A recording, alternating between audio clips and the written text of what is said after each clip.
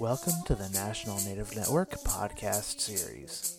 Today we're presenting our webinar archive, Great Plains Tribal Casinos and the Benefits of Reopening Smoke-Free. To view the webinar video and additional resources, please visit our website, keepitsacred.org, and click the Resources tab and the Webinar Archive tab. Please enjoy our presentation. Good morning and good afternoon, everybody. Thank you for attending our webinar, Great Plains Casinos and the Benefits of Reopening Smoke-Free. Today is August 27th, 2020. I did want to note that there will be no CEUs granted for this webinar. And again, my name is Joshua Hudson, and I'm the project director for the National Native Network, which is housed at the Intertribal Council of Michigan. And so for our first part of the presentation, I will be handing it over to Eugene Gallego, who is a program manager for the Great Plains Colorectal Cancer Screening Initiative. Hello, everyone. Thank you, Josh. Thank you, everyone, for having me and allowing me to opening with the morning prayer. So I'll go ahead and begin. O tukashla ampetikile lila wopila tonka hichichiapi. Tukashla ampetikile washtekte naha vecha unkie dayake naha dagni shichakteshni tukashla. Duaki iu halal Oanglakekte naha lila wuyukchawashte haginkte. Tukashla okola kiche daku ashtekte yuhapo naha tukashla wichakchala na winukchala naha koshkalaka na wikoshkalaka lila wichozanikte. Naha makakile umbloni chapi tukashla unkpagapishti chamshilapo. Tukashla hoye naha nami chinkuyel. Kashla mitakuye oyasi. Thank you. Miigwech, Eugene. Thank you. Actually, I wanted to give a moment for Jennifer Williams to speak for just a few moments. And Jennifer, if you're speaking. Okay, perfect. Thank you so much, Josh, and thank you, Eugene. I wanted to say thank you to all of our partners that will be presenting. I appreciate the knowledge and the resources that are being shared, and thank you all for joining us this morning. I think this is a great time since health is on everyone's mind. This is a great time to keep open this conversation about casinos and other entities going smoke-free, and we hope that we provide some tools and resources and conversation starters today. Thank you. Thank you, Jennifer. So some housekeeping information. The way that the GoToWebinar platform works is it's not as interactive as other platforms like Zoom. So there is a question and comments capability under the questions and chat. So please feel free to enter your questions for the presenters. We did want to note that if you have a question for a specific speaker, please note who you're seeking an answer from. And so I will begin by discussing traditional tobacco. So many tribes across North America and into Central America use traditional tobacco. Tobacco is a traditional medicine for many people, but it's important to know that not every tribe uses tobacco as a medicine. And so with that, I would really like to highlight that there's a distinction between traditional tobacco and commercial tobacco. And traditional tobacco is grown with the intention for it to be used as a medicine. As it's an annual plant, you have to plant it every single year. So there's, intention that has to go there. Commercial tobacco is grown by companies and corporations to create cigarettes or other tobacco products. And it's primarily for use by people who are addicted to nicotine. There are other substances and additives that will be added to the commercial tobacco that make it more palatable. It lets you inhale deeper or tastes better. And so key ingredients are things like ammonia. So when you see light cigarettes or cigarettes that are easier or better tasting, a lot of times they'll add more ammonia. And so my next bullet point is regional differences, recognizing importance. So as I noted, not every tribe uses traditional tobacco. And even within tribes who use tobacco, there's differences in tobacco that's used. So that could be different plants that are grown. Sometimes it's actual tobacco plants with nicotine in it, but like smaller amounts of nicotine. And then there are tribes that use traditional tobacco that have no actual tobacco leaves, that have no nicotine in them at all. And so I wanted to highlight that there are regional differences. And for some people, it's using plants that aren't tobacco at all. And so sometimes it's gathering them in the wild or growing them on your own. And I just really want to highlight the importance of language. And so when we're discussing commercial tobacco, it's really important to really highlight that it's commercial tobacco, because tobacco in itself is not inherently harmful. Commercial tobacco is harmful because of the methods that they're developed for and how they're used by people. That's what makes them dangerous. And so that's all that I have for traditional tobacco at the moment. And so up next is Clinton Isham. Okay. Hello. Can everyone hear me? Can you hear me, Josh? Yep, I can hear you just fine. All right. Thank you. I unmuted myself on my keyboard. It's just seeing works. Anyways, thank you everybody for being on the webinar today. My name is Clinton Isham. I'm a consultant with the American Non-Smokers' Rights Foundation. I've been working with ANR collaboratively over the past several years, actually. And my first kind of job that I used to do before working with ANR was helping educate between the differences between commercial tobacco and sacred traditional tobacco, and within that helping develop policies for the 11 Wisconsin tribes. So I've been working with ANR for about over a year now, and we were working on some projects that were related to kind of putting out messaging around the benefits of smoke-free casinos.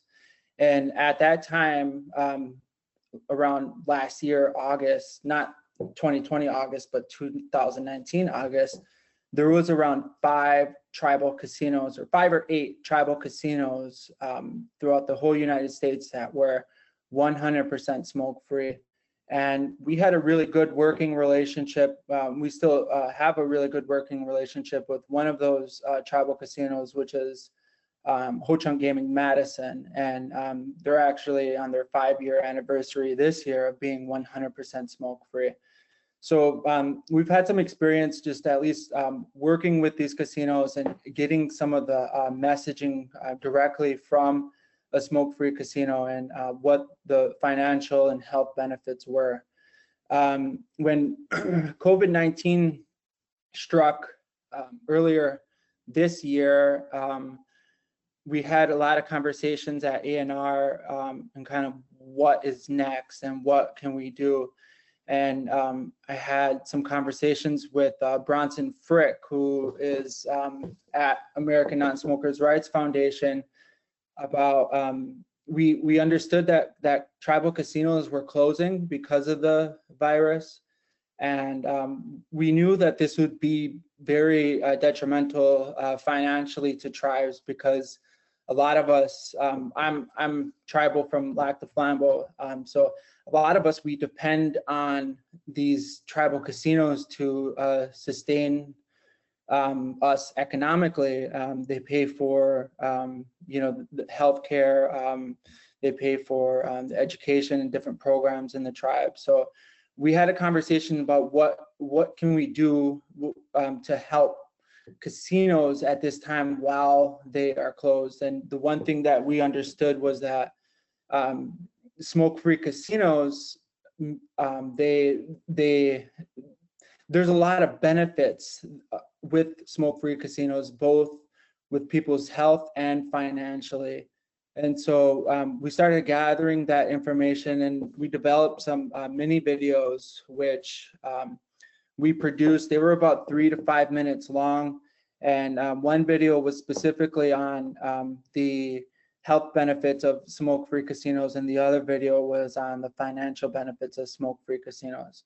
And with the help of a bunch of amazing organizations, such as the tobacco coalitions throughout Navajo, the Keep It Sacred Network with Josh, and countless other organizations, we shared these videos on social media as much as possible and exhausted our contacts through email, and just tried to get these videos out to tribal leaders, because the message in the videos was that, please reopen or consider reopening your casino smoke-free. And these are the reasons why. These are the health benefits why. These are the financial benefits why.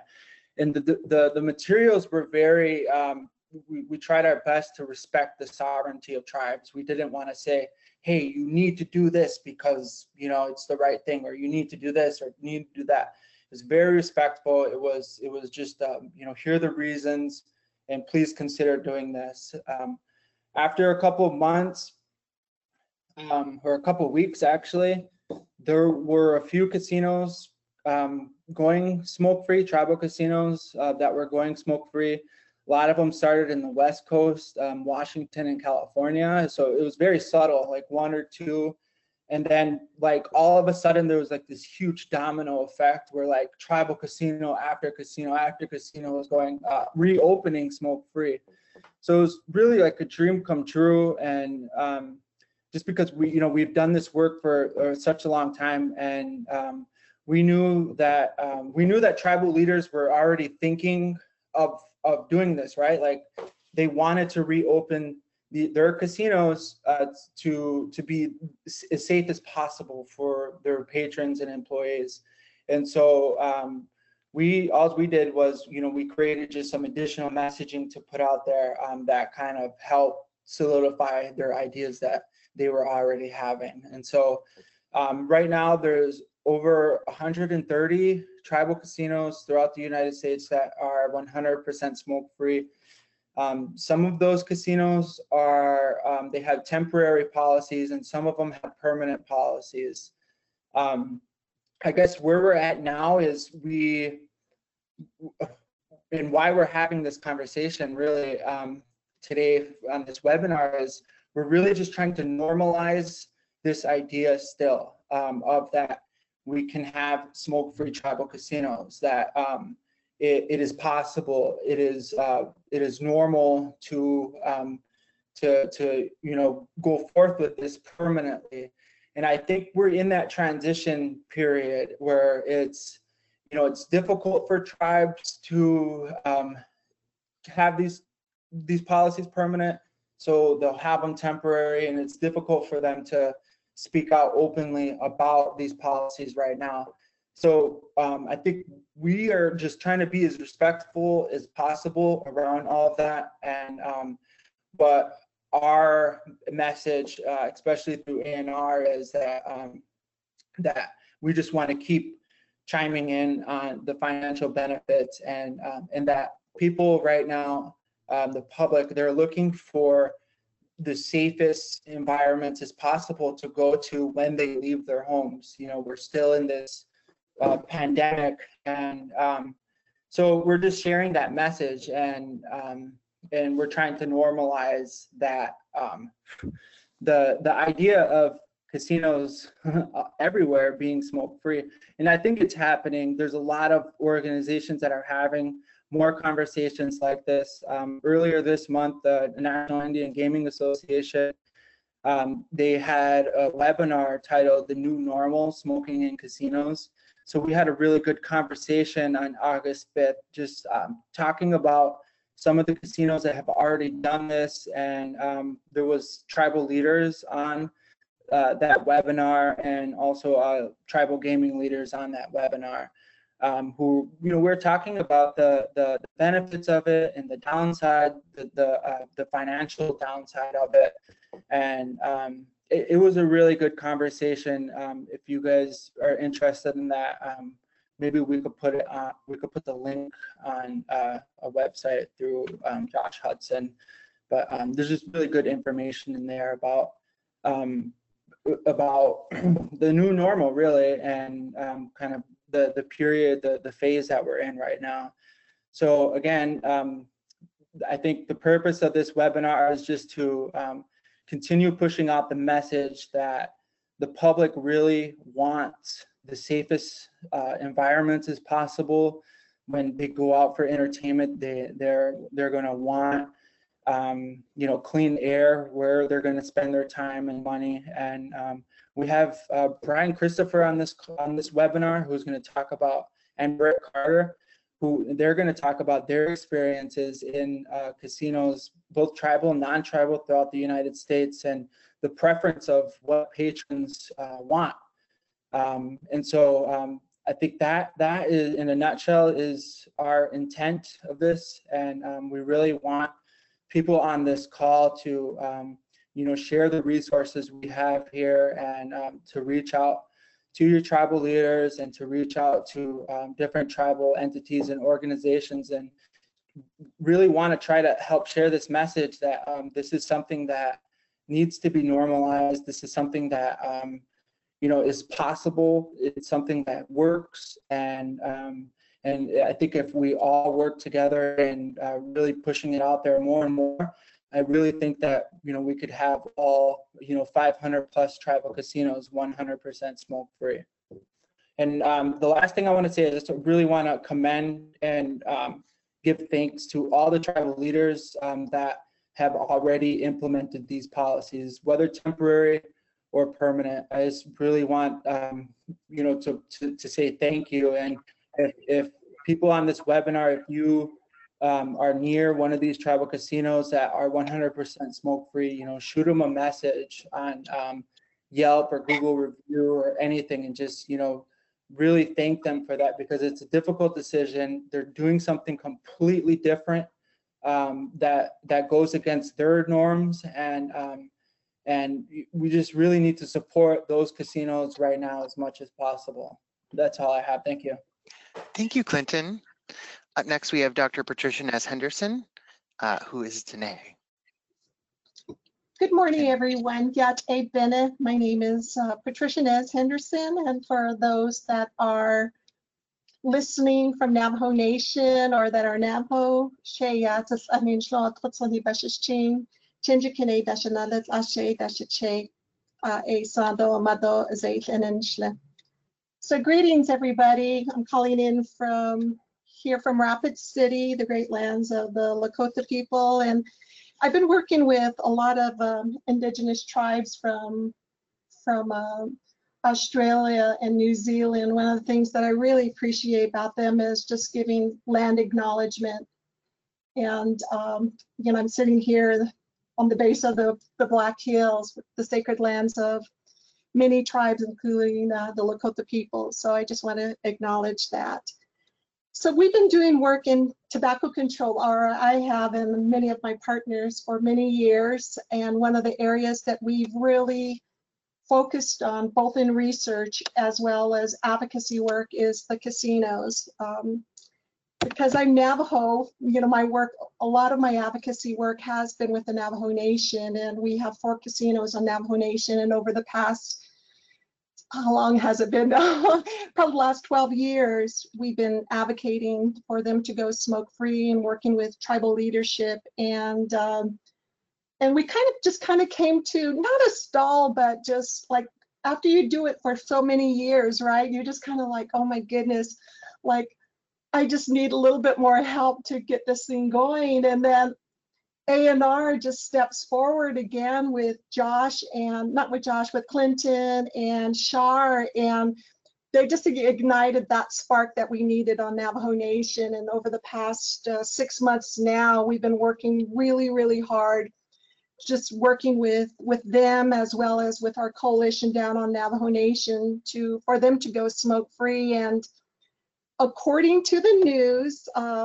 and this is the news from the tribal government, the nation actually is going to open their doors smoke-free, so which is really, really awesome. But it's just like Clinton said, it's just really advocating, whether it's just commenting on their Facebook sites, or sending them a letter, a postcard, anything just to raise interest. And if you're interested, we can certainly share with you some of the tactics that we did with Navajo Nation. And my colleague there on Navajo, Herschel Clark, has done a really awesome job in getting this going. So, but I'm going to actually talk about COVID and secondhand smoke. So the advocacy, I will leave to others that are on this call, because I can certainly go on forever about it. So next slide, please. So COVID, in our native culture, there's many names for it across Indian country. Sabadine, or COVID-19 as it's called in Navajo Nation, and it's just really impacted our communities like nothing has in our lifetime. And these are just some of the stats that I was able to find over the past 24 hours for the Great Plains. And when I say the Great Plains area, these are cases for each of the states, so not necessarily cases for the tribes, but they're increasing. We know that, and if I were just to scan the state of South Dakota,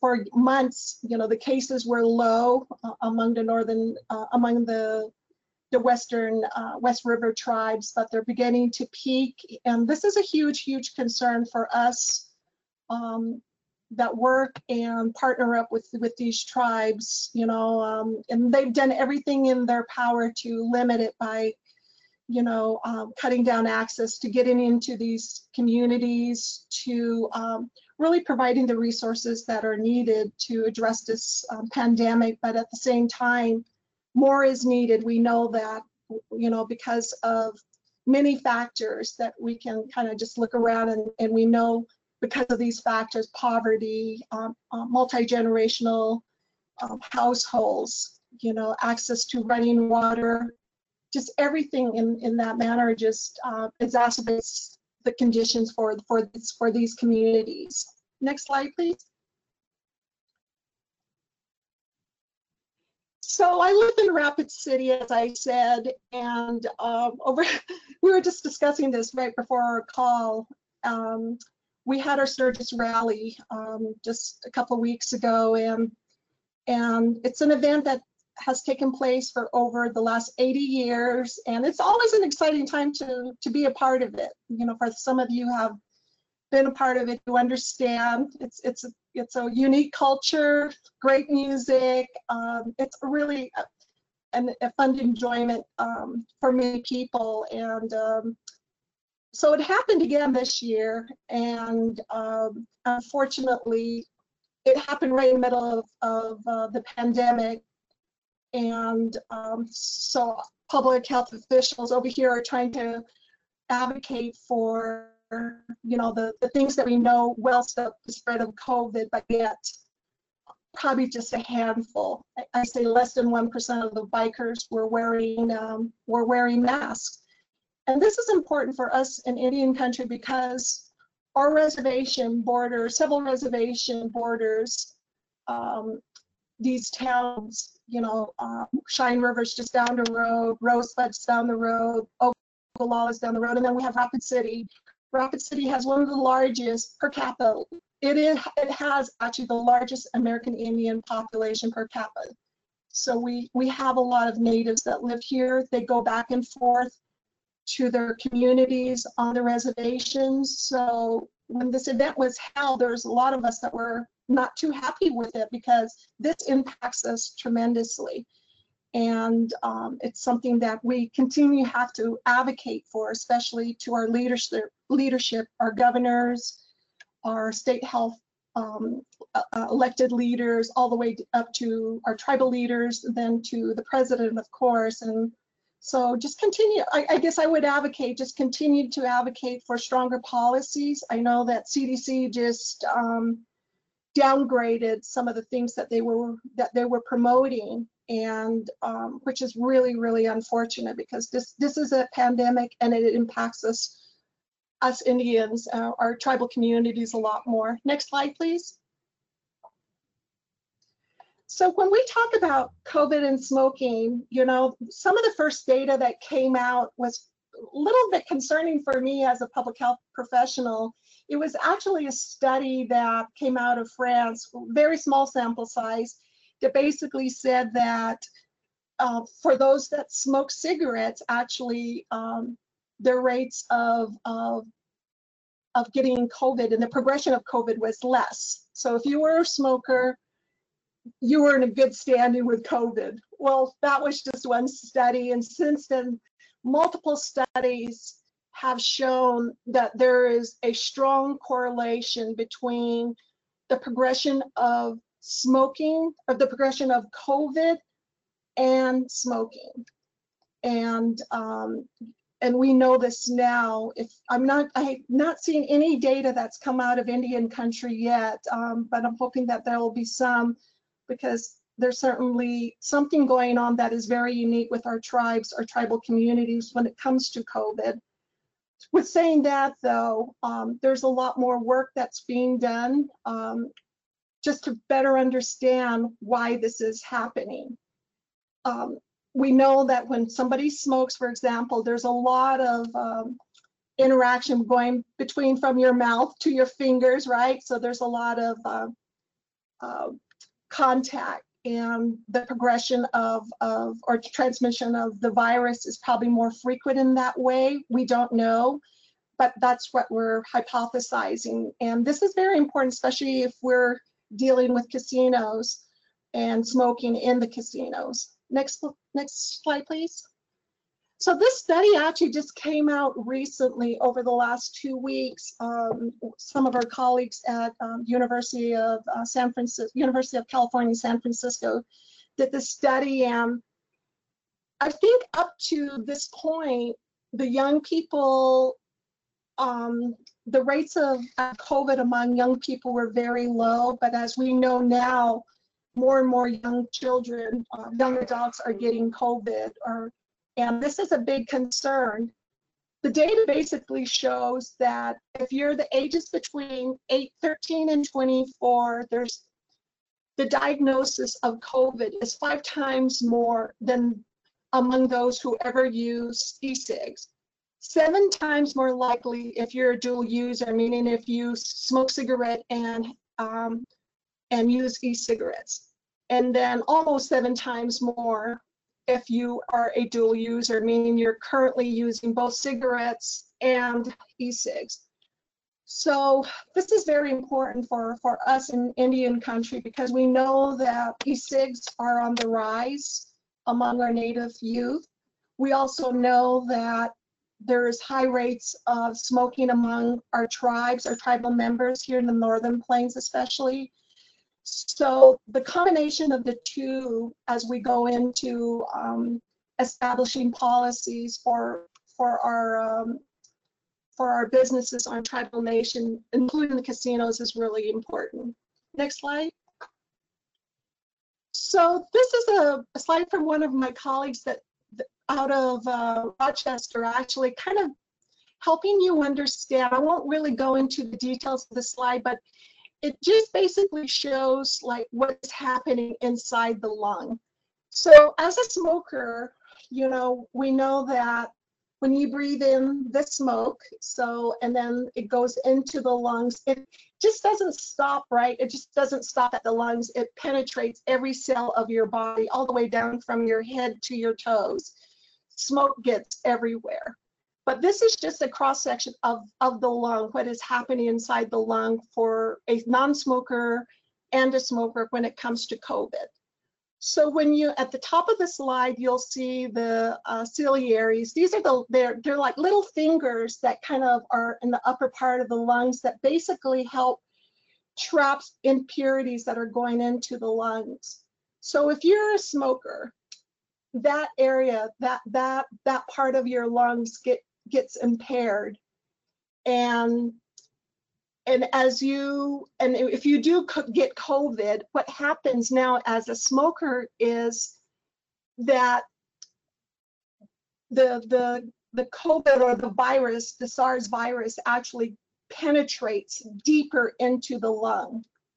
And this is what that slide is showing, is like there's an impairment that has happened if you are a smoker, because your lung is already damaged. And probably, you know what, I'm going to say this, even if you're exposed to high rates of secondhand smoke exposure, this is probably happening as well. So the virus actually penetrates more. That they're hypothesizing this because we don't really know it yet. So this is just kind of just a better understanding for us to know like what is happening inside our bodies and why we get sick more if we are a smoker and if we're exposed to COVID. Next slide, please. So what does this mean for us? You know, why is this important as we are talking about COVID, as we're talking about smoking, and for our casinos? Basically, I guess the primary message that I want to share with you is that if we continue to allow smoking in our casinos, there's just going to be a lot more illnesses. I know that the casinos right now are setting up really important protocols to stop COVID. But for example, they're having folks wear masks, and they're doing a lot more checkpoints, which is really awesome. But if we introduce secondhand smoke exposure and along with COVID, our damaged lungs, it's just going to really impact us. Because right now we don't know. I mean, we're just 6 months into the pandemic, and for those that have had COVID, we don't know exactly what has happened to their lungs. Even if they were asymptomatic, for example, we don't know just the extent of the damage that has happened to the lungs. So we just have to be very, very, I guess, considerate of those individuals as we reopen our casinos. Next slide. So just again, most of you know just what CDC has been, I guess their message about secondhand smoke exposure has been since 2006, when the Surgeon General of the United States said no exposure is the best way. And we know that there's not one ventilation system in the world that can clear out the toxins that are found in secondhand smoke. We did a study recently among Northern Plains children and found that they have high concentrations of cotinine, meaning that they are heavily exposed to secondhand smoke. In addition, we found that many of these children, actually all of these kids that were a part of our study, have high rates of high levels of NNAL. NNAL is a cancer biomarker that is found in cigarettes. And this is, of course, big concern, because it basically shows that the kids here in the Northern Plains, they're under 8 years old, are exposed to secondhand smoke. So I know that we're talking about casinos, but I really stress, it really starts in the home. So really advocate for smoke-free homes, smoke-free cars, because if we start at that level, then it can go into the other businesses like the casinos. Next slide, please. So this is my last slide. And I just, as we're talking about smoke-free policies for our casinos, we also need to consider cessation. It's very, very important. They go hand in hand. And I really would advocate for us to really think about what kind of smoking cessation programs we're going to have for our Native communities. We know that drug use throughout the United States, which includes smoking, alcohol, and marijuana, have increased. And then the addiction services that are provided have decreased. In addition to this, many of our tribal communities are facing trauma due to COVID, trauma due to suicide completions. So in thinking about this, how do we help our Native populations? And that's a question that we're asking with our organization is to develop a smoking cessation that really addresses trauma. And I always tell folks this, there's a reason why people start smoking. I know that it's a norm, sometimes it's a social norm, but other times it's due to trauma, you know, whether you've been exposed to trauma that leads to smoking, or even increasing your cigarette daily intake. They go hand in hand. So as a scientist, this is something that I'm really beginning to better understand on my end, and how to help our tribal communities.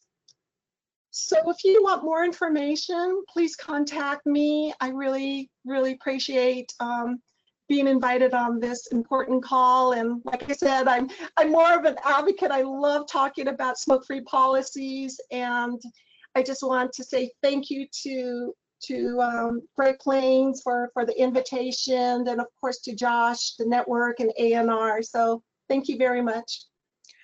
Thank you so much, Dr. Nez Henderson.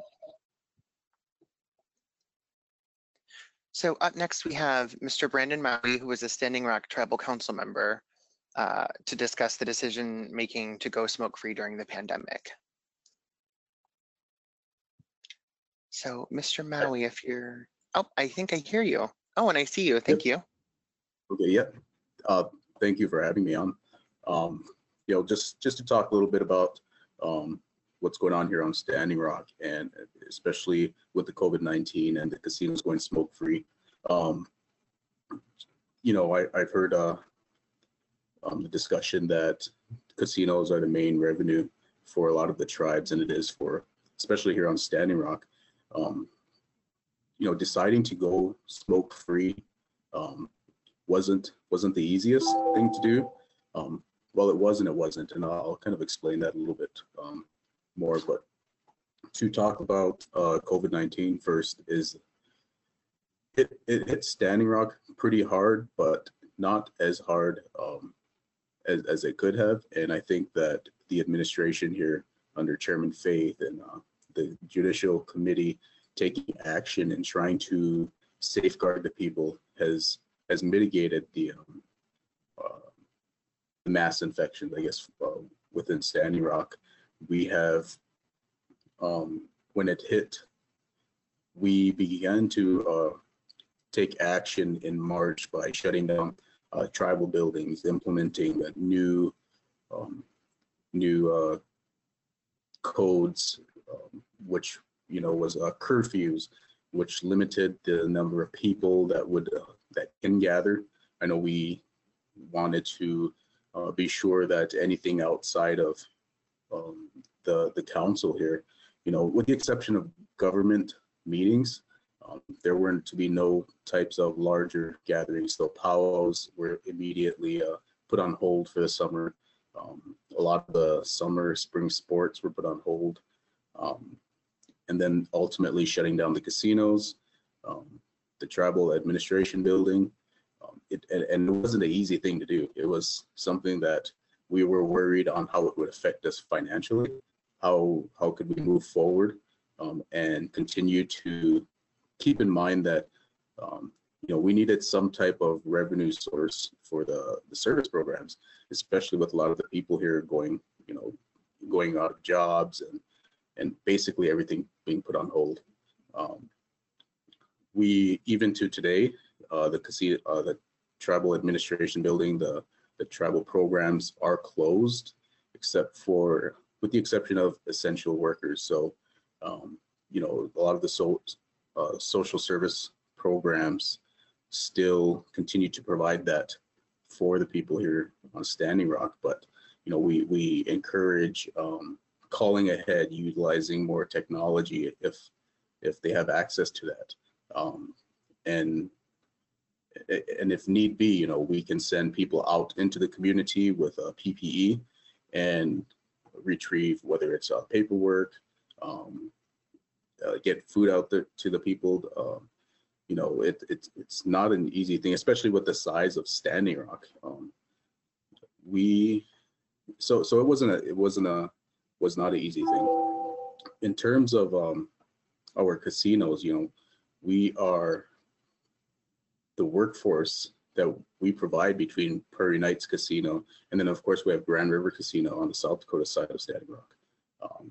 For those to be put on hold, not only was it scarce for the revenue that could would potentially be impacted, but the jobs. How do we, and in March we didn't even know, and a lot of us didn't know that whether or not the PPP, the payroll protection, was even an option. And so when we ultimately decided to close the casino doors, it was with anticipation that we had enough in a reserve to continue to basically allow our employees to be compensated and not have to furlough or release anybody. Luckily, we have great managers at both Prairie Knights Casino here in North Dakota side and Grand River, that they and their CFOs were able to crunch numbers, figure out that, okay, we can maybe pull through. Initially, first it was 2 weeks, and then 2 weeks had passed. 4 weeks, we can make this work, and then ultimately 5 or 6 weeks. And at that point, we were able to secure the PPP.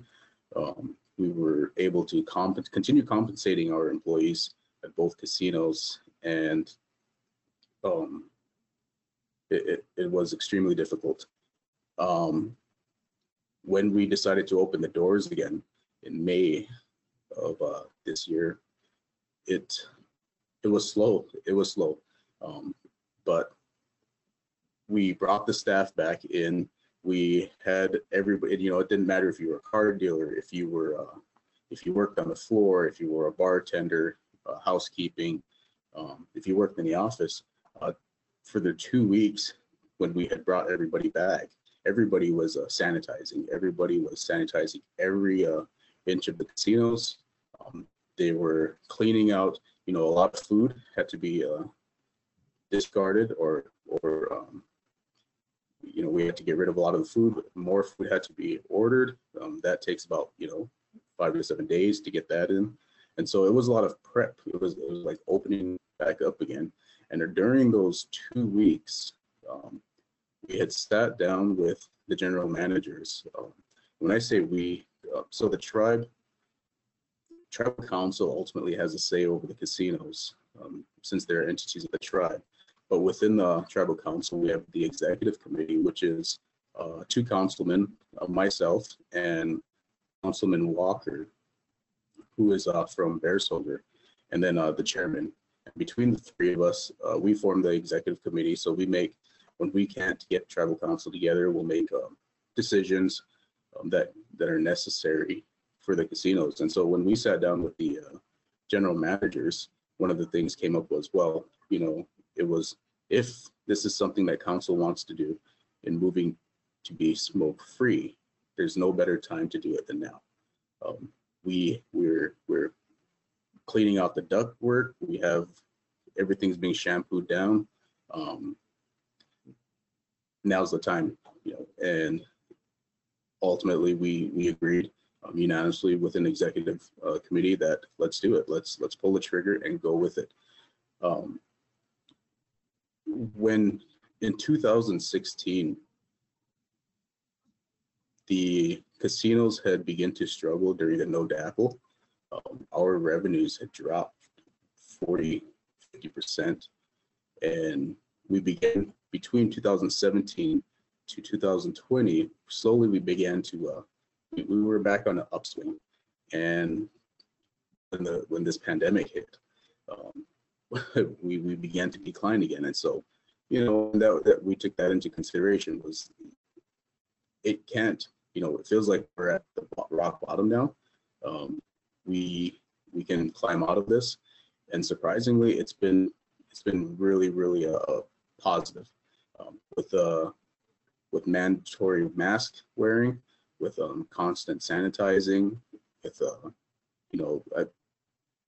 the doctor before we had talked about the effects of COVID and smoking. All of these things, it turned out to be a positive thing for us. We have, there's mixed feelings between our customers. and the people who come drive down from Bismarck or from Mobridge. But it is something that we wanted to be sure that the staff were safe, first and foremost, and then of course the patrons for the casinos. Today there was a little spike within the last few weeks with cases here on Standing Rock, and so we did implement again curfew for the casinos. So the casinos do close, from midnight to 6 or midnight to 8, and it's been minimal, the impact, but I can say that the revenue is something that we continue to struggle with today. We can't look into a crystal ball and see how this is going to play out for the next year or how long this is going to take. Our revenue has taken a hit, from January compared to this month. I think we are down to only 2% of what we were bringing in for that would fund travel programs. And so, looking forward and trying to crunch numbers, figure out how do we get out of this, hoping that remaining positive and that's all we can do is continue to move forward. And it's in the safety of our citizens here on Standing Rock and the patrons and the employees. So I guess that's all I have right now. I thank you for allowing me to speak. I believe that my email was provided on there. If there are any questions or anything else, I can send that out. Maybe that could be sent out, or I'll have the secretary send that out. Thank you, Councilmember Maui. What we can do is we could create a page with everybody's email, all of the different speakers' emails. So this webinar is being recorded currently, and it will be archived to our website within the next 24 hours. And so we can be sure to place a resource page with all of the contact information for all the speakers, so that people could contact you if they have questions. But I would like to thank you so much for giving a deeper perspective of what leadership across Indian country has had to grapple with. Thank you so much. And so up next is the North Dakota Smoke-Free Casino Project, and that's it will be presented by Stephanie J., who is Turtle Mountain, Chippewa. And so Stephanie, I'm going to give you keyboard and mouse control, and you'll be able to click through on your own. Okay. Can you hear me, Josh? I can hear you. Okay, I'm trying to figure out how to use the keyboard. I see that you're moving the mouse. So you can just click the mouse, or you can press the arrows on your keyboard to move through your slides. Okay. Well, I'm clicking on it and it won't move. Well, I can. Okay, did you click that or did I? Maybe try using your arrows. Okay, let me try again. Yep, thank you. Yep, perfect. Okay, good morning, everyone. My name is Stephanie J. I am a health educator for the Turtle Mountain Band of Chippewa, and I am also the North Dakota Smoke-Free Casino Project Coordinator. This is our tribal logo, and I provided a map for everyone to see where I'm located in North Dakota, very close to the Canadian border. The North Dakota Smoke-Free Casino is a partnership. Today I wanted to share that with you, what work is being done in North Dakota on smoke-free casinos. This project is a tribal state partnership. My partner is probably on the webinar today. It is Ms. Kara Hickel. She is from the North Dakota Department of Health. She is a health communications and equity specialist. And together we advocate for tribal casinos in North Dakota to go smoke-free. The project started in 2014, and our process, and this project is also funded by the North Dakota Department of Health. And our project includes 3 phases: air quality testing, surveys to include casino employees, community at large, and VIP of the casino, and the final phase is reports of findings. The air quality testing that we did in each of the casinos in North Dakota, and I'll show you a list of those shortly. We used a TSI SidePack personal aerosol monitor, and that little machine that you see on the slide there is used to draw air through the device, and it measures the particulate matter in the air. The surveys that we do, I have completed this phase, I should say, with the Turtle Mountain Band of Chippewa. Others are pending. And reports have been given to, on the air quality test results, to various groups such as tribal councils, gaming commission, general managers, health committees, and coalitions. And as a tribal member living on a reservation, I do understand that the politics that may be involved with going smoke-free. As Mr. Maui had mentioned, casinos are the economic hub in tribal communities. You know, so one of the things during my tenure as the Smoke-Free Casino Project coordinator is I would share health data with my tribal council, let them know, inform them of the lack of funding through the Indian Health Service, the high health disparities in our tribal communities, and personal stories from security guards, from casino employees while we were out in the field doing the testing.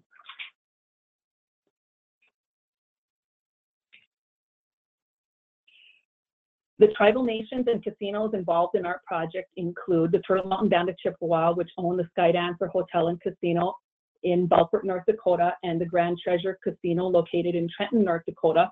The Spirit Lake Hotel and Casino is owned and operated by the Spirit Lake Tribe.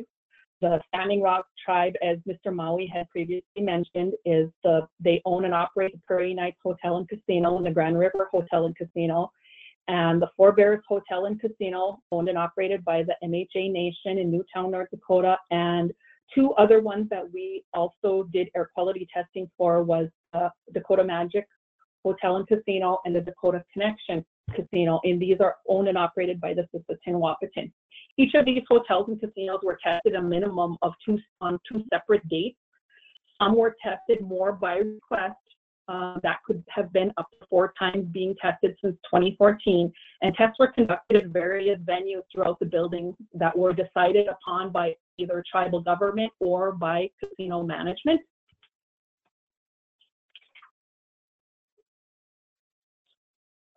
Although these casinos are not 100% smoke-free, they have taken a large step in moving in the right direction. The Spirit Lake Casino, we had conducted 2 air quality tests. Presentation was given, I believe, in November or December of 2016 to the Tribal Council, the Gaming Commission, and Legal Counsel at the Spirit Lake Casino. And in February of 2017, they implemented a smoke-free policy for their gaming floor. They do provide a smoke room that is adjacent to the gaming floor. And recently, the Prairie Knights Casino, Kara Hickel and I have conducted 3 air quality tests in this casino, in the Prairie Knights Casino. And I wanted to mention that I had been invited down to the Standing Rock Nation to meet with the Youth Coalition, and they were very active in promoting smoke-free casino as well. The most recent air quality test results were presented to Tribal Council just this past February 2020, right prior to all the casinos being shut down in March. And as Mr. Maui had indicated, the gaming floor has been, it has reopened. The Prairie Knights Casino smoke-free as of May 2020, as well as the Grand River Casino with the gaming floor going smoke-free. I wanted to note that on the previous slide, I had mentioned Four Bears. We have done testing at the Four Bears Casino, although that casino for the MHA Nation has had a smoke-free gaming floor since 2012. And as of now, we do have more work to do. I do believe that tribal leaders want to provide safe work environments for both employees and patrons. Right now, our casino, the Turtle Mountain Band of Chippewa, the Skydancer Hotel and Casino, is still presently closed. The doors closed for that due to COVID in March mid-March, I believe, 2020, and the Grand Treasure Casino in Trenton is also closed, and I believe that one closed in early April.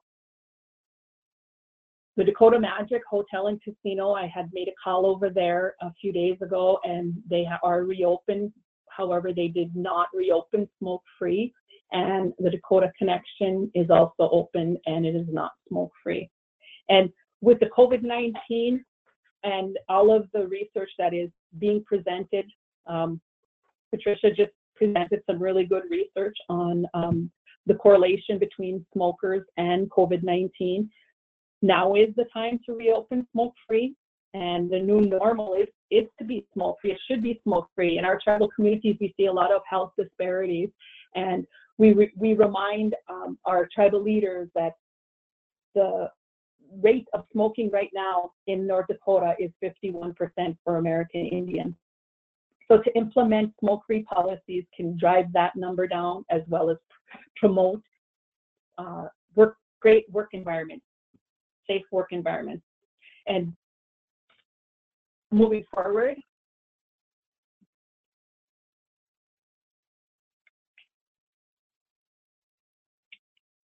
it's important to engage your community, and you can do this through various ways. Surveys, you can do it with social media and with coalitions. I've used social media to shout out the casinos that have reopened smoke-free and shared the research data behind that. I have asked my community members put on Facebook is the one that I use the most. Put on a Facebook post about going smoke-free. Just kind of put out a little snippet or put out an article, and I do not engage myself in the conversations, but your community members will start talking about. Some will support it, some will not support it, but from the ones that I did share on social media, by the end of the thread, the community members are trying to figure out how to reopen the casino smoke-free or to implement a smoke-free policy. And another area that is very important for policy work is creating a strong coalition in your tribal communities, to identify those worker bees in the community, to choose a diverse group that will assist in producing the change that we want to see. Some of the Turtle Mountain Coalition members include IHS, Public Health Nursing, the Tribal Health Education Department, car seat safety, CHRs. Of course, we need tribal leadership on there, and casino management, school counselors or social workers, substance abuse staff, and to sit down and make a strategic plan over what it is that you want to change. What's the change that you would like to see in your community, and make your coalition visible. When you go to do presentations and present reports to tribal council, to bring them along with you and to make some noise. And that's my presentation. I'd like to thank the ANR and National Native Reef and the Great Plains for inviting me to present today. Thank you so much, Stephanie. And I know that you have another meeting to get to, so you won't be available later. So here's Stephanie's contact information. And if you have questions for Stephanie, please feel free to reach out to her and email her, because she will be unable to answer any questions that you have later today at the end of our presentation. Yes, I'm a chair of another work group, so I have to log off. Thank you. Thank you so much, Stephanie. And so one of our last speakers is Brian Christopher and Britt Carter of BC Slots, talking about smoke-free casinos and social media. Hey everyone, I'm Brian Christopher. And I'm Britt Carter. I'm the host of a YouTube channel called Brian Christopher Slots. And what we do is we travel around to casinos all over the US predominantly and play slot machines. That's what we do. And what we do is we upload a video every single day of the week on our channel, mainly as social influencers for casinos and slot manufacturers. And we've also found our way into promoting smoke-free casinos as well along the way. Basically, that started, I met Bronson with the foundation, I guess it was about 3 years ago. And we had been longing to work together and have started to do that the last few years now. And it's been a really great relationship. And now more than ever, obviously, it's the best time to do that. So I wanted to share a little bit of information about the channel, about our analytics, so you guys know what we are, what kind of audience we have. Currently, we get around 5 million views every single month, and we have 175 million views overall, and we've been online for 4 years. We have 1.4 billion impressions, and we get about 150 to 200,000 views every single day on the channel, and we have 280,000 people who have actively subscribed to the channel. On top of that, we're on other social media platforms. We have 80,000 on Facebook, another 20,000 on Instagram, and 25,000 that go to our newsletter as well. We run bcslots.com as well, which is our website, and on there we have blogs and other things where we do talk about our trips, including smoke-free initiatives. And then the breakdown of our audience, we have 32% of our audience is in the 18 to 34 range. 76% of the audience is in the USA. We're fairly even amongst the other ages categories in there, and we skew about 58% male, so pretty close to being split down the middle. Did you want to speak about some other stories and stuff that we have on the personal side for us? Yeah, so traveling throughout casinos around the country, we are in them all day long. That's our workplace. And so being around a smoking environment is very difficult for us. I noticed, especially at the beginning of the pandemic and the quarantines, that this constant perpetual cough that I had was basically gone after being home and out of that smoke environment for a couple months there. And it made a huge difference as we started going back and being able to visit more casinos that have been smoke-free. It impacts everything about our day-to-day when it comes to how we feel and our health and our energy, and just being able to be the best we can be throughout the day. So it's been great to see the casinos that have made that change, and it really impacts us quite a bit. Yeah, and I say that we can all pretty well agree on the fact that whenever you get home from a smoky casino, the first thing you have to do is rip off those clothes and jump in the shower, because it's like it's embedded in you, everywhere in you. You can't go to bed without having a shower afterwards. And also, I think if you asked most of the smokers that do go to the casinos, do you smoke from home? I would guess that most of them don't smoke in their own home, you know, and so the fact that they're allowed to do that in someone else's home, where the majority of people there are not smokers, and we'll get to that soon, because I think misconception is majority of gamblers are smokers. You know, it doesn't seem right. So yeah, and I agree with the whole coughing thing. I had a sore throat. I've had a sore throat on and off through the past few years, and we're in the casino maybe like 2 or 3 days a week on average. Sometimes less, sometimes more. And I can imagine how it must be for the workers who are the dealers at the tables, where smoke is literally being blown in their face nonstop every single day, full time. So it definitely affects us negatively. And even during my live streams on camera, you know, I'll sit down at a machine. I'm like, oh, let's put another machine. It's like, I can't sit there. It's just the smoke is just too strong that we do need to move on. And as I said, we did meet with Bronson with Smoke-Free Casinos, and we have done a bunch of initiatives with them, and Brett's going to tell you about a few of those. Yeah, so we do work with the American Non-Smokers' Rights Foundation to visit smoke-free casinos around the country. Recently, we visited Soboba, Angel of the Winds, some of the Cherokee casinos, including the Hard Rock in Tulsa, and we're actually currently at the Agua Caliente casinos in Palm Springs, which have gone smoke-free since reopening. We have been collecting some video testimonials from our audience members, and also from the marketing manager of the Angel of the Winds, was someone we spoke with recently.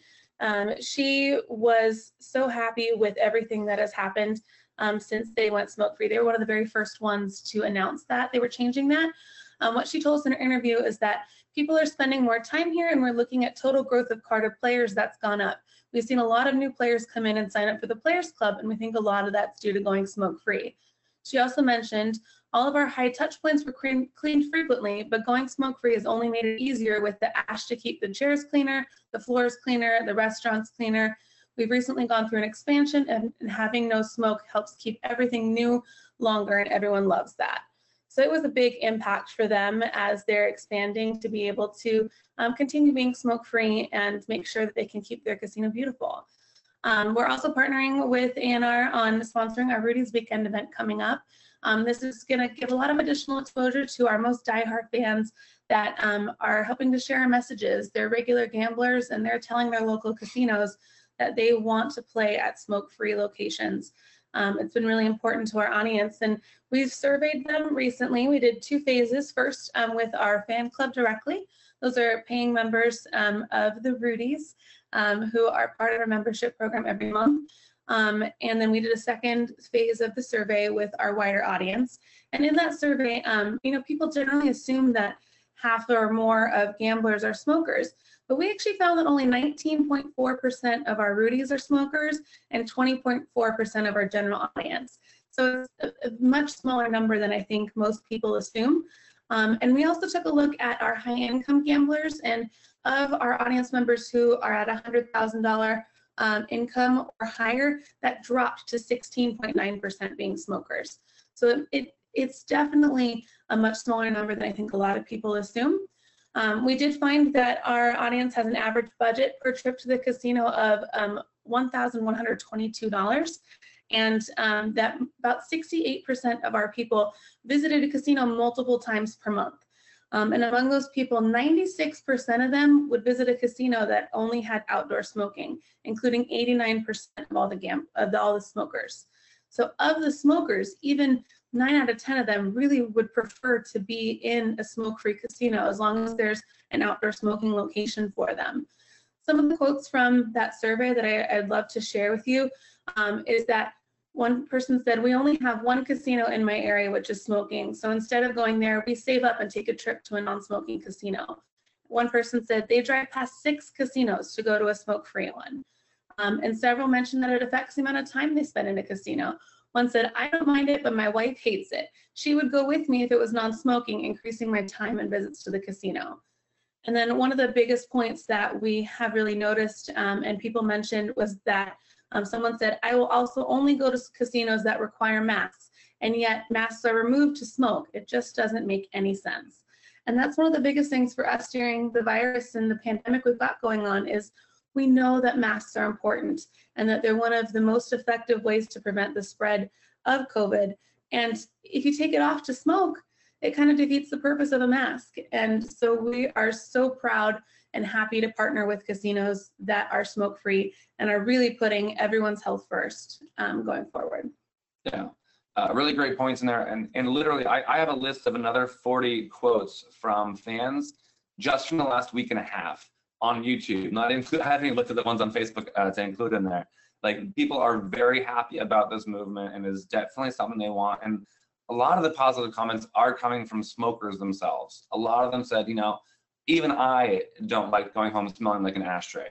And they wouldn't. I mean, who really wants to? I mean, I used to be a smoker back in the day as well. I didn't like smelling like it. I don't want to smell it on my fingers or my clothes or anything else on top of that. So I think it's a positive for smokers and non-smokers to make the casino floor entirely smoke-free.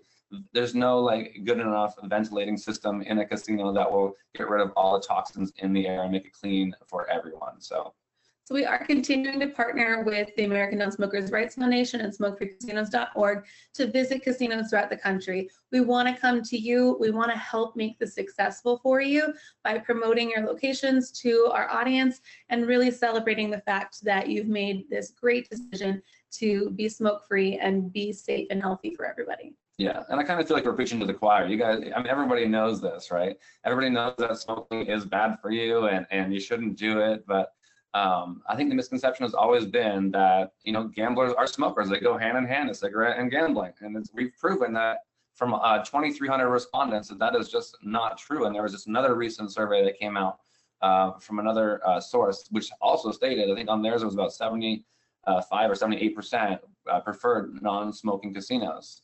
The time is definitely right now. And I'll close with, I get these emails. I get a lot of emails from casinos, obviously, because I have a player's card with hundreds of them, and I get them every day. And throughout the pandemic, you know, the tagline is always, "Your health is important to us." Therefore, you know, we're making masks mandatory, and we're putting out hand sanitizer. And the argument is, well, if it really is, if our health really is important to you, then it always should have been important to you. And such, smoking should not be allowed in casinos, because obviously, if my health's important to you, there should be no smoking. Period. Endpoint. Done. You know. So that's what we're pushing for, and it's not an attack on smokers whatsoever. I do have a lot of smoking fans, and I do let them know that it's not. I'm not against you. You know, you're allowed. It's your choice to smoke. And that's why I think it's nice if casinos can provide an outdoor smoking patio for them. Many casinos in Maryland and other areas have outdoor smoking patios with slot machines that they can still play at, but are not occupied by staff, and has outdoor ventilation, natural ventilation out to the fresh air. And of course, we are open to many questions right now. If you guys want to add those into the chat, we will be here for that. So actually, I have a couple questions directly for you, for the BC Slots folks, and then we'll open it up more widely. But the first question is, are your stats and testimonials available? So I imagine the things that you were just reading, are they available on your website, or? We do have a blog on Brian's website that was posted after the first phase of the survey that we did. And we're working with A&R right now to put together a full one sheet that has a lot of those stats, has some quotes included, and that should be available in the next probably week or so. Okay. There was another question asking about the survey that you conducted. Was it among people visiting casinos? And then it just notes that it's very important because that data is hard to find. Of course. So the survey was primarily, the first round was sent out to our fan club members. That means these are people who not only are gamblers and not only enjoy going to casinos, but they love its slots so much that they pay a monthly fee to us to be part of Brian's fan club. So they're very engaged and very active members.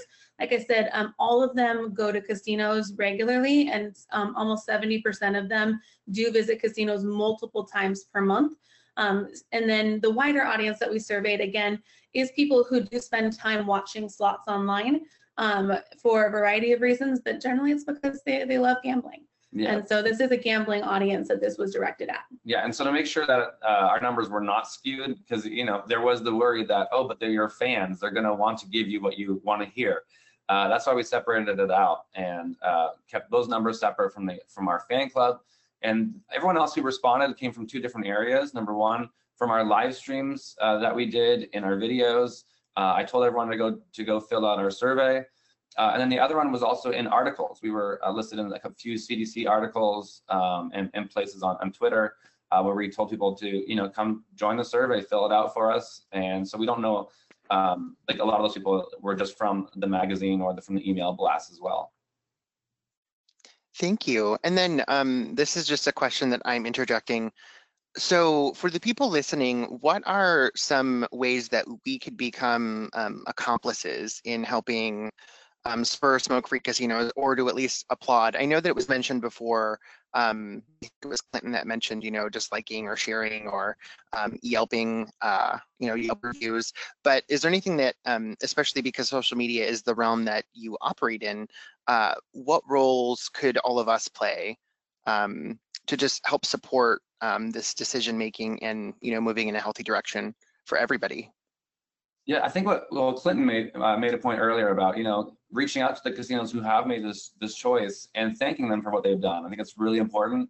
When we go to casinos, we fill out comment cards as well and let them know, I had a great stay. I wish it was smoke-free. We would have played longer, or something like that. Or congratulations on going smoke-free. We're very happy for this.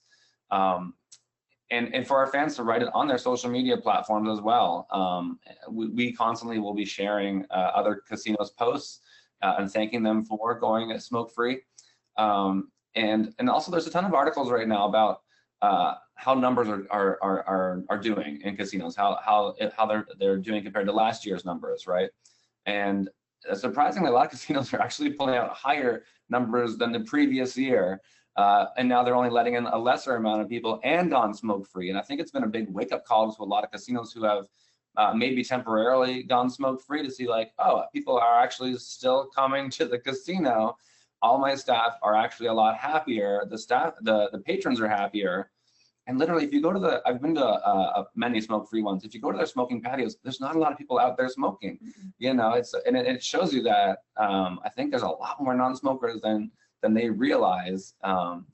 And I think just reaching out to them on social, especially, is a great way to do it. And having us come to their casinos and also promoting the fact that casino has gone smoke-free will let our audience know, oh, we can go to that casino instead. And we've had that happen a few times in our live stream. Someone's come up to me during a live stream, been like, "Hey, Brian, I was just out at such and such casino. I heard you were at this one. We just drove over here instead. Oh my gosh, it's smoke-free here. It's amazing, and we love this casino now. And now we're gonna start coming here." Like we've got that many times, believe it or not. I think you saw from Angel of the Winds, they mentioned that their new card signups are up. It's increasing, and they're bringing in a younger demographic. And I think that's because there are a lot of people who would go out and gamble if they could be in a smoke-free environment, who would spend more time at a casino and be more loyal to a casino if they were more comfortable and not have it smoking. And one of the other big things I thought was really important and telling to me was that San Manuel, one of our casinos here that we visit fairly regularly, when they initially reopened, they did not change any of their policies regarding smoking. And about 2 weeks after, they went completely smoke-free. And I think that, you know, we all know that masks are important, so I don't think that was new information. I think they really got a lot of feedback from their guests that they wanted a safer environment and they wanted that smoke-free environment. And so they made that decision to change over to smoke-free. And I think that it's been very successful for everybody that we've visited who has made that change. All right, thank you, Brian and Britt. I did have a question that I wanted to toss it over to Clinton. He wanted to ask something of Councilmember Maui. Hi. Well, first, thank you, Britt and Brian. I think I could speak for every single Native auntie and grandma that you guys have the most awesome job in the world. I love watching your videos, and I know my mom loves watching your guys' videos too. The question I had for the tribal leader from Standing Rock was that I think we're always looking for ways to support tribal casinos and tribes in general, especially now.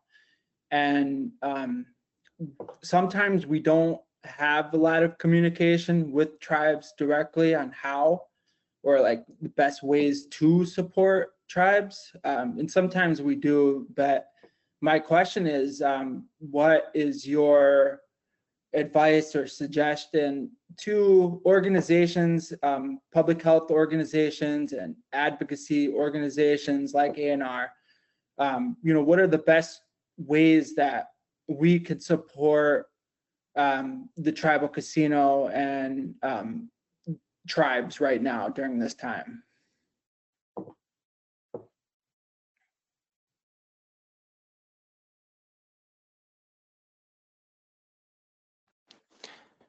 Mr. Maui, if you are speaking, you're probably muted. We're not able to hear you at the moment. Oh, it looks like he might have gotten disconnected. Yeah, I'm sorry, Josh. I think he had to also jump off a little early. Okay, that makes sense. Okay, so Brian and Britt, we'll toss it back to you for some more questions. Okay, great. Happy to hear any questions that people might have. So there is a question: have you visited or will you plan to visit any casinos in New Mexico or Arizona? We would love to. Brian actually just visited Arizona casinos for the very first time back in May. And we do have a great audience in that area that we'd love to really expand and do more. Because it was so early after the quarantines and everything, we weren't able to host any events or really encourage our audience to come out and join us at that casino. So as you know, we're able to do more of that. We would love to get back into that area, but we need permission to film. You know, most casinos don't allow filming typically, and so we need to work with the casino. So please reach out to us. We'd love to. We have a ton of requests from fans about New Mexico. I don't have any contacts there yet, so if you know anyone, let us know, because our fans are dying for us to get over there for sure. Well, the person who asked the question, I imagine he has some good contacts. So we'll be sure to include your email, Britt and Brian, in the one pager that's going to have the contact information. So yeah, we also have there's a contact page on bcslots.com as well. Yes. I'm typing out a response really quickly. You said bcslots.com? Yes. Yes, right. It's on my shirt if you can see it. Yeah. So another question, and I don't think this is specifically just for Britt and Brian, but it's asking if the smoke-free initiatives, if they include vaping in the policies. And I think that generally it depends on because each policy will determine on whether or not e-cigarettes or vaping is included. But if you had anything that you wanted to add, Brian or Britt. We've been to 21 casinos since they've reopened so far, and all the ones that were non-smoking included vaping as well. I think part of that is taking off the mask. That's a big reason why we're going non-smoking right now, is keeping masks on. And so that would include vaping and e-cigarettes.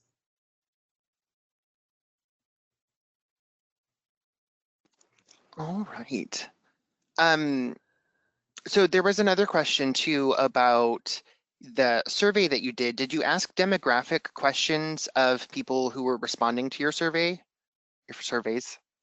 We do have some information as far as like gender and household income, and a little bit about that. But if there's no specific questions they have, they can certainly reach out to us. We can get that info if we have it. Okay. And then another question for Brian and Britt. Do you guys look on the NIGA website, the National Indian Gaming Association website? I have. Just in general? Yeah. We were planning on attending NIGA this year before things changed. So it's definitely something that we're keeping an eye on for sure. Okay. So I think that this is a broader question. This is more of like a public health question. So it's just asking, thank you to all the speakers. Do you have any advice for state health departments on how to work, on how to support your work? So I'm opening it up to all of our presenters. And if you're speaking at this moment, we can't hear you. Can you repeat the question, Josh? So it was just thanking for all the speakers and then asking if there's any advice for state health departments on how to support this work.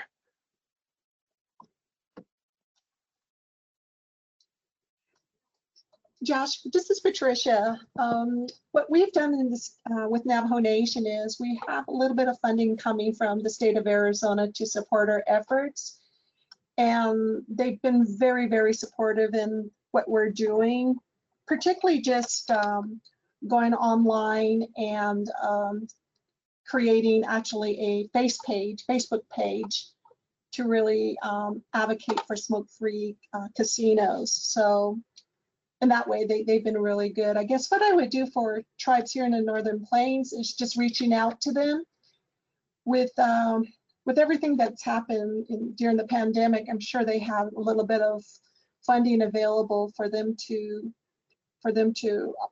chip in to your efforts. And then also ANR.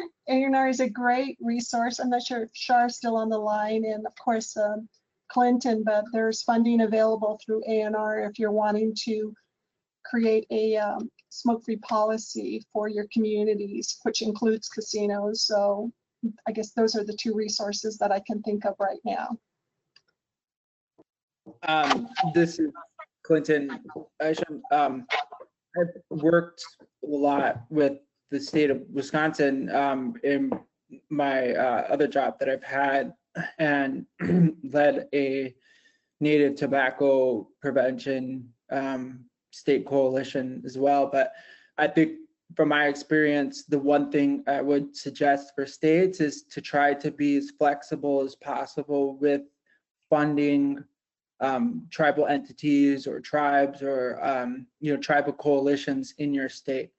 And I know, the funding that you guys get, there are a lot of like rules and restrictions to it. But I think the way that tribes operate is very unique, and and especially with the types of tobacco policies that a specific tribe would want to engage in with the community. So my my biggest suggestion is that just try to be as flexible as possible and open-minded as possible, and to learn as much as possible when working with tribes, yeah, just be open-minded about it. And if the funds that you have are they can be used for whatever purposes, and they are not flexible, then look for other types of funding that you can offer that are less restrictive.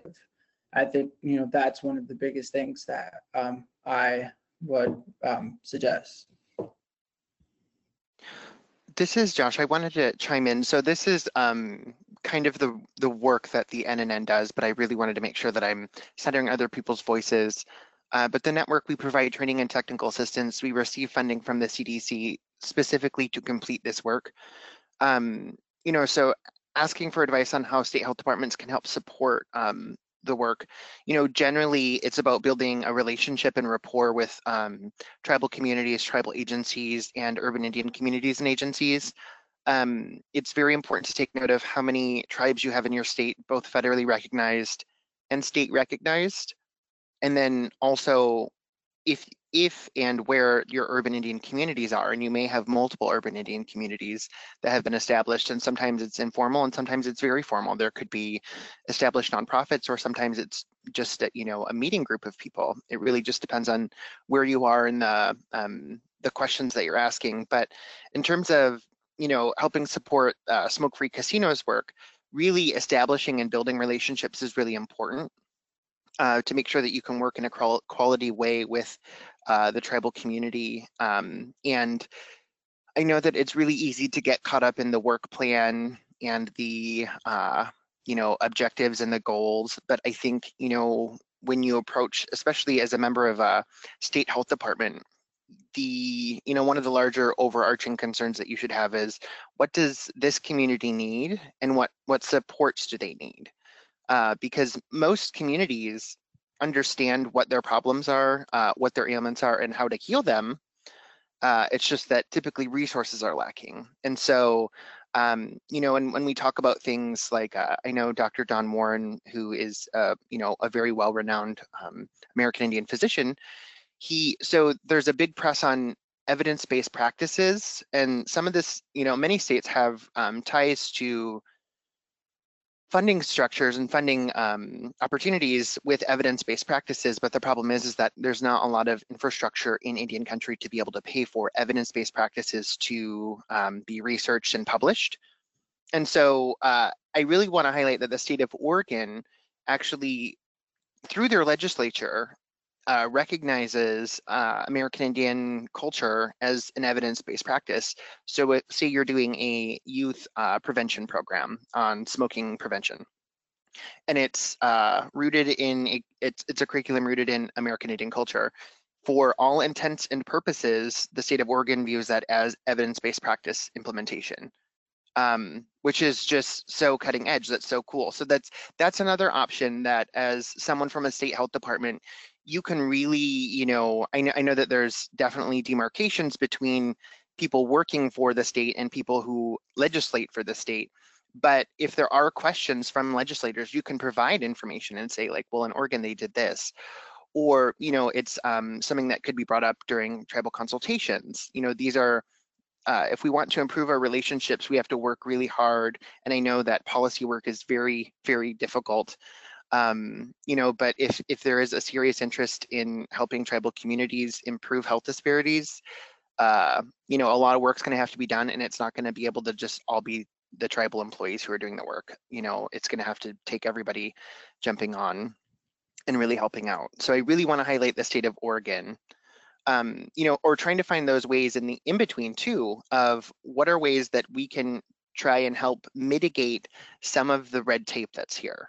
Not go around it. I'm not advocating for anyone to do anything illegal, but finding the the workarounds for how to get things done appropriately and most efficiently and effectively. Because the thing that I really want to highlight is many of the tribal employees, especially in tribal health programs, are wearing multiple hats, right? So it could be a community health worker who transports and does case management, and they could also be a court-appointed special advocate or a foster parent in the evening. So like there's people who wear multiple hats, sometimes within their job and sometimes just within their lives.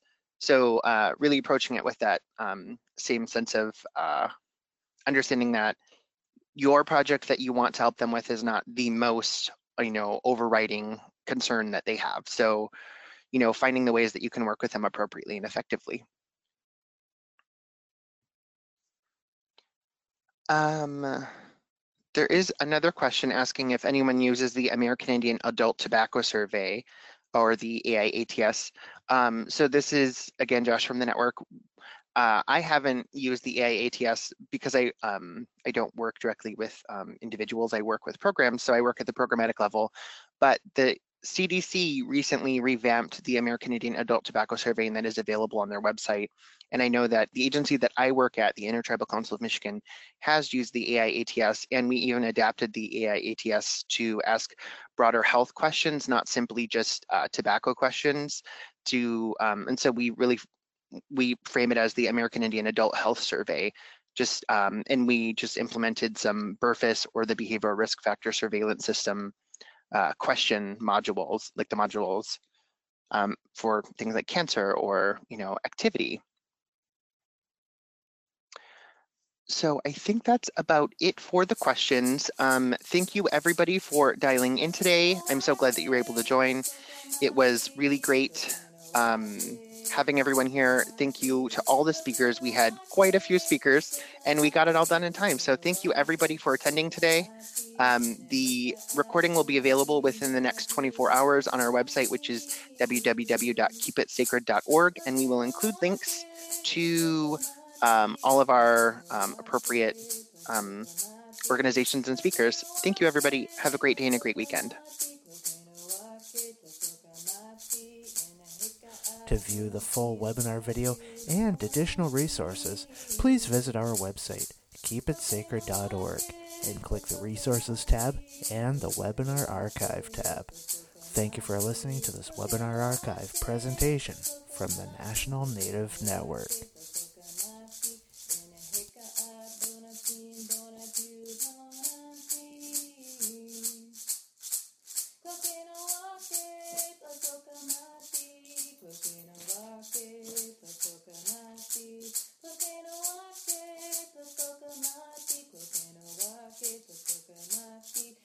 Heka a dona ti and dona tu mona.